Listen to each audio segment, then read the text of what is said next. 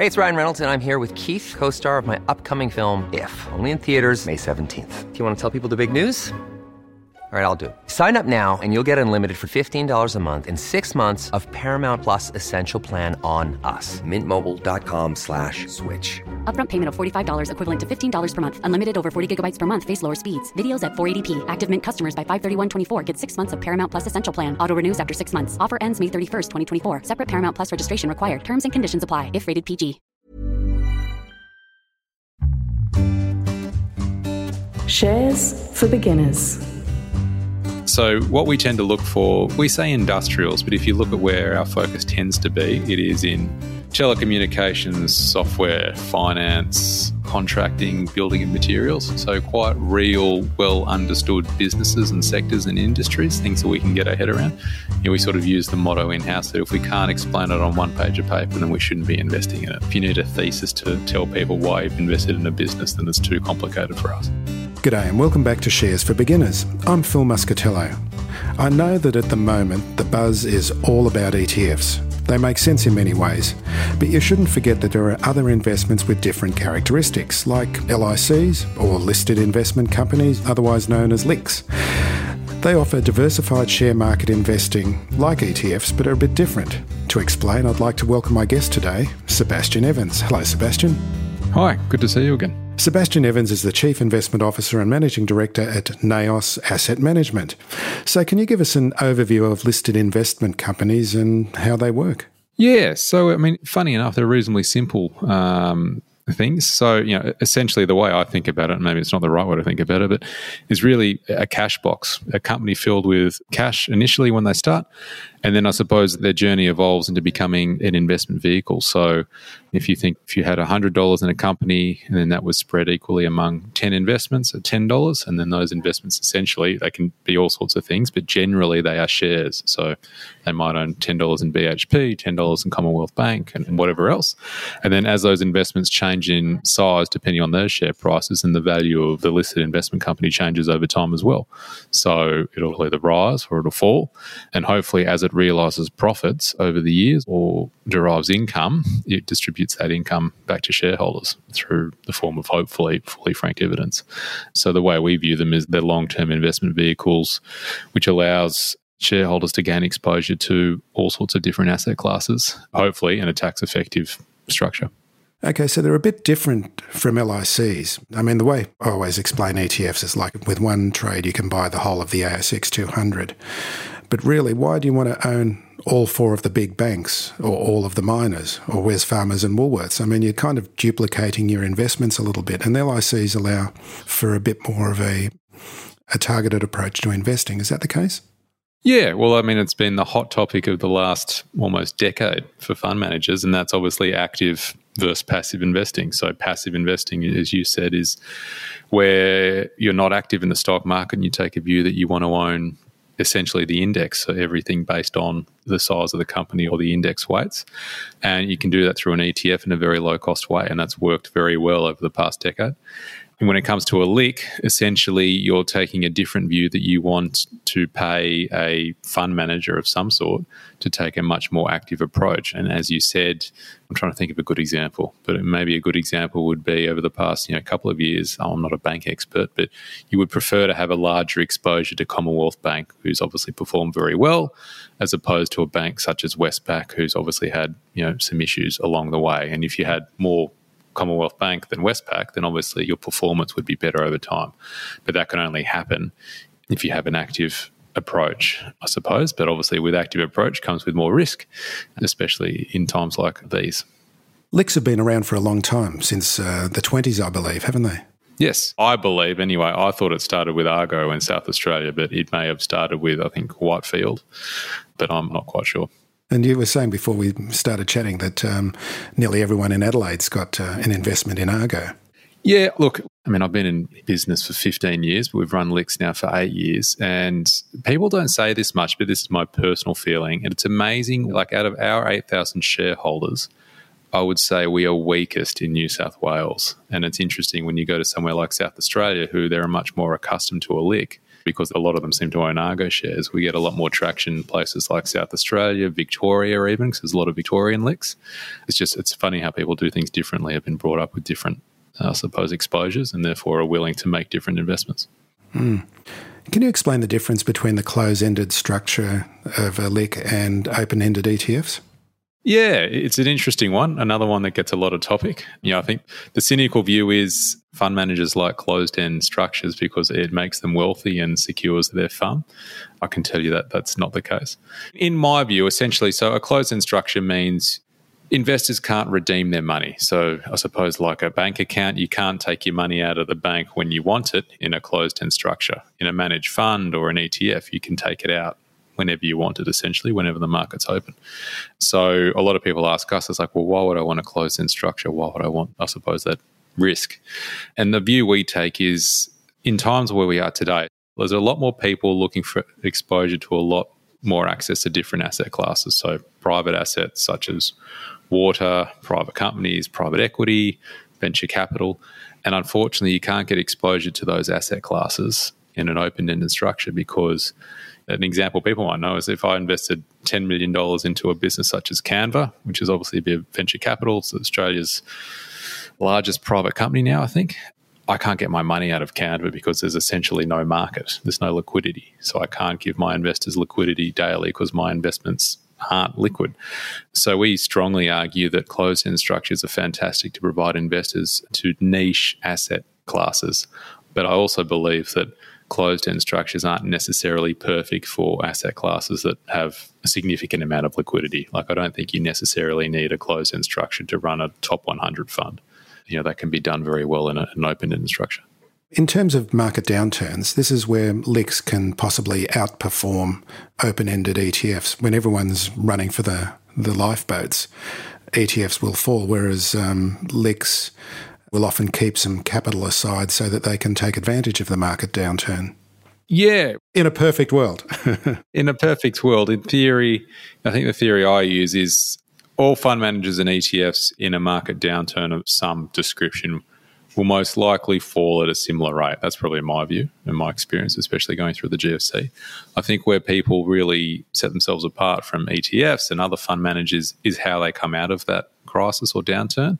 And the big difference is two things is A, like you said, having the capital to reinvest at the bottom. It's like, going through COVID, unfortunately, if you had to sell out at the bottom, it would have been a nightmare from a performance perspective, considering the rally we've had. So having capital put aside to invest at the bottom or near the bottom, never going to get the bottom.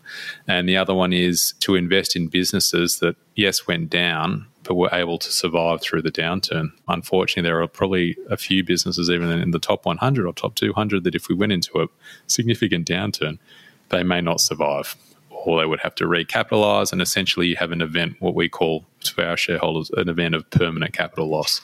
If you have too many permanent capital loss events, your long-term returns get significantly affected. So hopefully, by running an active strategy, you don't have those events. But interestingly, if you do run a strategy like that in a bull market, generally means you're going to underperform, and hence why ETFs have been so popular in the bull market of the past 10 years. Yeah, it's been a great place to be. No, yeah, it has. You can't deny it. Yeah. So your LICs, your LICs, your listed investment companies are quite unique. Tell us about your philosophy and what the NAOS philosophy is in investing. Yeah, it's super unique. And I always think if I had my time again, would I have done something different? But, we're very passionate about what we do. And I think, what we set out to do 8 years ago was to provide any potential investor with access to a LIC that can give them exposure, a very concentrated exposure to generally Australian emerging businesses. And by that we mean these are businesses that are generally valued anywhere between 20 million to $500 million, so they're quite small. We run a very concentrated structure, so we believe in quality, not quantity. So we only have about 10 to 12 investments in each of our LICs, so very, very concentrated. And the type of investments that we look for are quite unique. So they're generally founder-led, so they've got a lot of skin in the game. They're heavily aligned. They're generally profitable businesses. They're real, tangible businesses. They're well-funded. They have a clear competitive advantage, and they've shown over a number of years that they can generate a good return on capital and therefore give some of that capital back to shareholders through dividends or whatever it may be. It sounds boring and probably isn't in vogue today, but we're big believers that's the best way to compound your capital over the longer term. And that's why we started with one LIC, which was NCC. So it's a micro cap LIC, our smallest. I remember when I raised the money, we raised the minimum, which was about $17.3 million. And then over that journey of the 8 years, thankfully, we've been able to increase. We've now run 3 LICs. So we've got a micro cap LIC, a small cap LIC, and a small mid-cap LIC, so that the different investments change, and we run about $400 million. We even have a private fund now that does private investments, but that's unlisted. So there's 3 different sizes of listed investment companies that you're running. In terms of market capitalisation, which kinds of companies or what size companies are in each of them? So our first LIC is NCC, and generally the size of the companies would be around 100 million. So for your listeners, that's actually quite a small business. There wouldn't be too many fund managers that venture that far down the market cap curve. So in NSC, which is our small cap offering, it's about $250 million, $250 million is generally the average size. And then NAC, which is our mid cap offering, is about $500 million. But if you compared that to a lot of other fund managers, they would probably call NAC small cap, even micro cap, depending. So we probably have a different view of life. We just think it's a great way for us to share ideas. Naturally, you want a business going in NCC, and then hopefully through success and good execution, they go all the way through all the portfolios to become a much bigger business. That's how we think about it. But, it doesn't happen all the time. And these kind of companies, you can have quite a lot of access to management and the way things are run. Do you take quite an approach of constructive engagement you like to take part in? Yeah, that's what we say. Again, why we're very different is we have very large ownership positions in some of these stocks. So in some cases, we own 35% of some businesses. Generally, 15 to 30% is where we seem to end up. So we're a large, significant minority shareholder, generally the largest shareholder or similar to a founder. A lot of people sort of ask us, well, why do you take that strategy? Isn't that there's a high risk? And I think our view is, first of all, if you find something that meets your requirements and your hurdles and you want to have a large investment in it, as opposed to diluting that investment and owning something of lesser quality. And the other thing is that, we believe that through constructive engagement, we can add some value. And people ask us, well, what sort of value could a fund manager add, I suppose? And often you find in some of these smaller businesses that they generally run or they revolve around 2 or 3 very key people. Those key people love to run their business. They love to deal with customers, suppliers, their staff strategy. They don't enjoy dealing with the stock market. They don't enjoy dealing with investors. In fact, they probably despise it. But unfortunately, that doesn't mean they shouldn't do it. They have to do it. And we're big believers that by addressing that, ultimately that affects the valuation applied to your own business. People will value it higher if you are proactive with some of these things. So things like, I suppose, how they get their message out to market through communications, making it simple, transparent, repeatable. Being consistent is very important, not sort of changing your tune and changing what you disclose. Governance, so the makeup of a board. Sometimes we'll put independents on board. Sometimes we'll put our own executives on a board. Capital management's very important as well. How they look after and how they treat shareholders' funds. I think a lot of people miss the fact that as a shareholder, you're an owner in a business. It's not a privilege for management to take your money. For the other way around. But how they look after your money, I suppose what they want to do to it longer term to get a fair return. And we try to help with all of those things through a constructive mechanism. And generally, we think it works. You should celebrate yourself every day. But some days you should celebrate with jewelry. Whether you want to commemorate an unforgettable moment or just bring some added sparkle to your collection, Blue Nile can offer you expert guidance and a wide assortment of jewelry of the highest quality at the best price. Go to BlueNile.com today and experience the ease and convenience of shopping Blue Nile, the original online jeweler since 1999. That's BlueNile.com. BlueNile.com.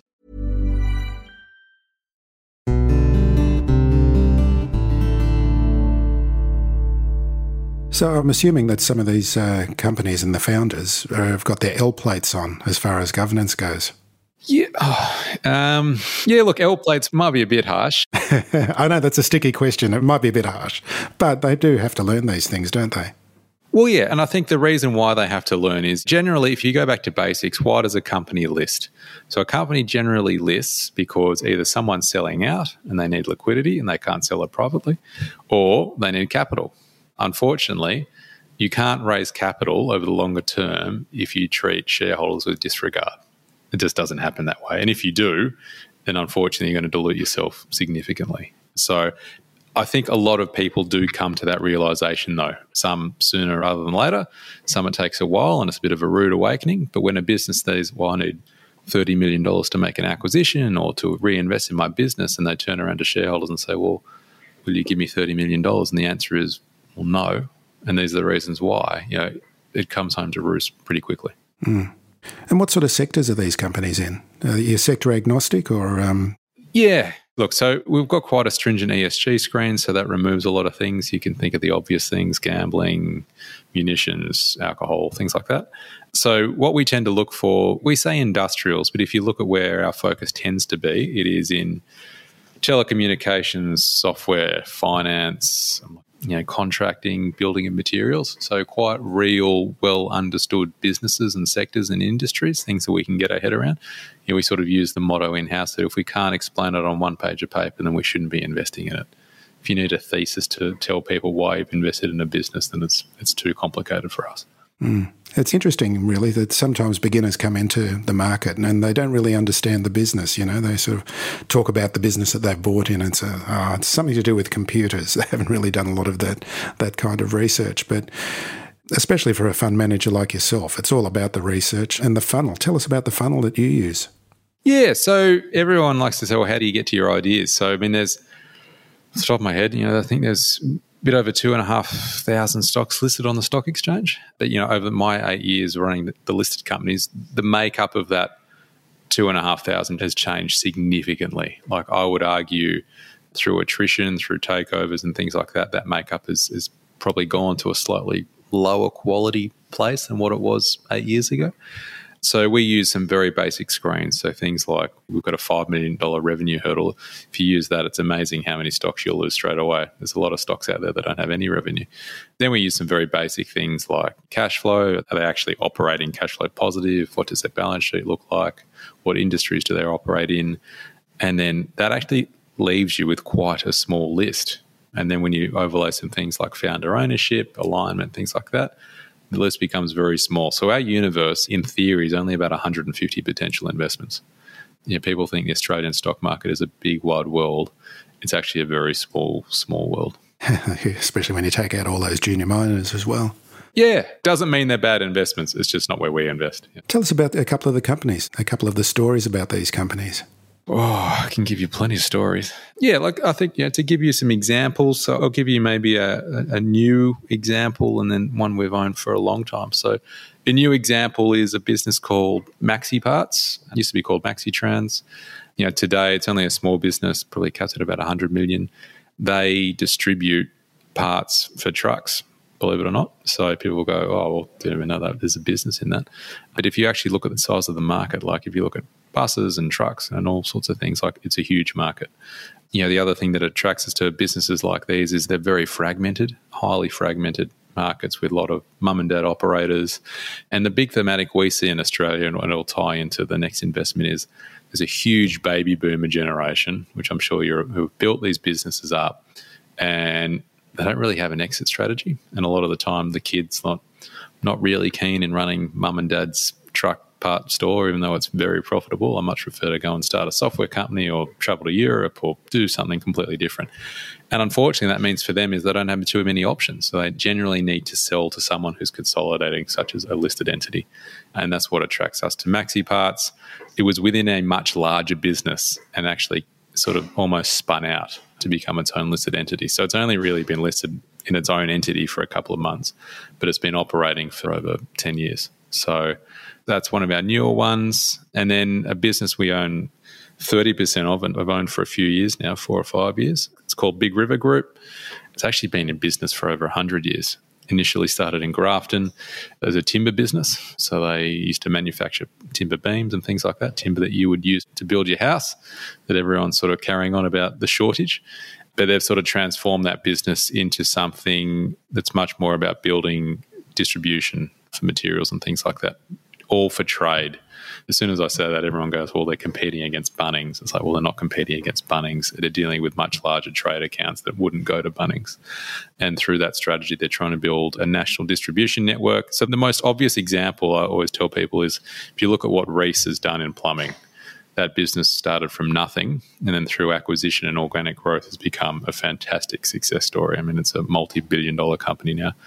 Big River are trying to do exact same thing, but in building distribution materials.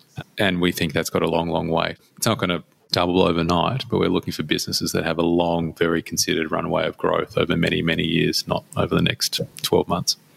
That first business that you talked about, was it Maxi Parts, did you say? Yes. Is that in one of the LICs or is it in the private equity? No. So they're both listed. So they're both in NCC. Because that's the next thing I wanted to ask about, the private equity fund, which is really quite interesting. And again, this is about the baby boomers retiring and having kids that are ungrateful about all the effort that their parents have put in.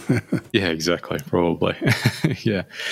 I mean, for me especially, I remember when I started, it was a dream to invest in private businesses. I think investing in listed businesses is fantastic and we don't take it for granted. But I think it's also got a lot of shortcomings as well. And when you look at the private marketplace, it's just huge, and it's got so much diversification by industry, the type of business, the size of the business. Sebastian, just before we talk about this, listeners mightn't be aware of the universe of private business. Yeah. So, I mean, look, the data is shocking, but if you use the ATO data of businesses with over, I think it's $5 million in revenue, I think there's about 60,000 that complete a tax return. I'm sure some of those aren't operating businesses, but even if you assumed 10%, that's 6,000 compared to 2,500 listed on the stock exchange. So it gives you an idea of just the depth, not even mentioning the type of businesses, which would be completely different. You're not going to find many listed brewing companies, but there's so many private investments in that. Yeah, exactly. That's one great example, yeah. Yeah, I mean, especially healthcare, brewing, manufacturing is a big one, we're seeing. Yeah, so for us, when I started this business, one thing I always struggle with is you need growth capital, and finding growth capital for certain businesses is very hard. The Australian banking landscape is really, they're only willing to bank on property, unfortunately. So if you need debt for an operating business, good luck. So we very much felt there was a need out there for people who wanted to expand their businesses, were happy to take on a minority shareholder who could give them that expansion capital. And that's essentially what we'll do. So we'll give a business anywhere between $2 and $5 million for expansion capital, become a larger minority shareholder, and hopefully assist that business in growing and reaching its potential over generally a 5-year journey. That's how we think about it. And you've got a vehicle that investors can participate as well. Yeah, so we launched we call it the Private Opportunities Fund, naturally, which we launched in 1st of November. It's our first fund, so we've sort of got our training wheels on a little bit. So it's a big wide world out there, but we've been, to be honest, inundated with investment opportunities. Unfortunately, a lot of them aren't investment grade. It is very refreshing to see the type of businesses you can invest, but more importantly, the type of people you meet. I'm a big believer in backing people, people you can trust, who are driven, who truly want the best for all, not just themselves and certain other things. And it's very refreshing to see some of these people walk through our door. So this is the last interview for 2021. What are your feelings at the moment? I mean, we don't have to do any crystal ball gazing, but what are you feeling about the market at the moment? Oh, I was going to say, don't ask where the index is going to be. No. But surely you'd have a gut feeling about where we are at. I mean, I've probably been hoping this would happen for some time. I just think 2022 is going to be a much more dynamic environment than what we've come from over the past 5 years, even the last couple. I know a lot of people would say, well, the last 2 years has been pretty dynamic. And it has, but it's almost been a lot more of the same of what we had previously in regards to fiscal stimulus and things like that. Even last night with, the US, the Fed Reserve saying, we think we'll raise rates 3 times in 2022. I just think we're going into a different environment. The environment of the last 10 years, I think, has been fantastic. But I think the next 12 months, 5 years will be very different. It doesn't mean it's going to be bad. I don't think it's going to be a bad thing.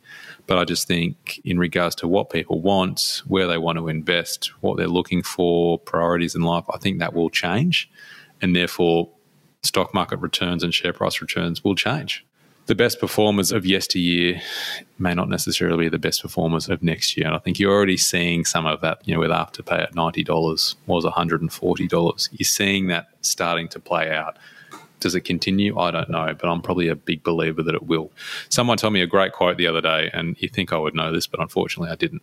If you look at stock market returns, I think over the last 20 years for the All Ords, it's basically 80 to 90%, and I hope this is right because I haven't checked it, but 80 to 90% of all the return generated from the stock market has actually been through income. It hasn't been through capital growth. And I think a lot of people have forgotten that. Everyone seems to be thinking about growth.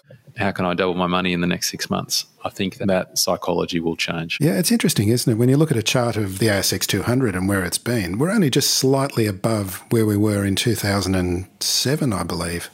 2008. Yeah, something like that, yeah. Yeah, so I just think maybe the word I'm looking for is perspective. And maybe I want this to happen because it's how we invest. I'm sure I'm conflicted. But I just think there will be a move back to the mean or the average in regards to what people are looking for when it comes to their investments. If listeners are interested in finding out more about NAOS, where can they find you? Yeah, so most people don't know about us, even though I've been at this for 15 years, so clearly I'm not doing something right. But the best place to find us is naos.com.au. All the information on all our LICs and the fund is there.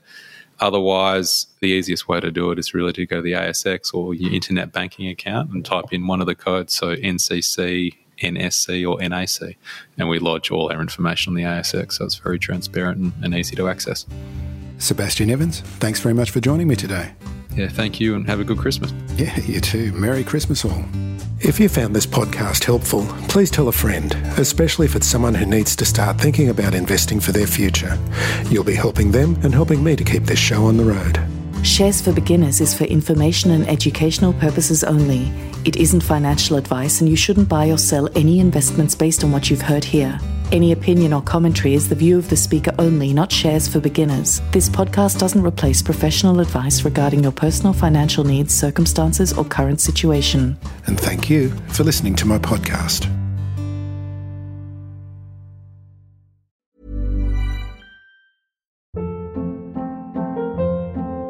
Hold up. What was that? Boring. No flavor. That was as bad as those leftovers you ate all week. Keke Palmer here, and it's time to say hello to something fresh and guilt-free. HelloFresh. Jazz up dinner with pecan-crusted chicken or garlic butter shrimp scampi. Now that's music to my mouth. HelloFresh. Let's get this dinner party started. Discover all the delicious possibilities at HelloFresh.com.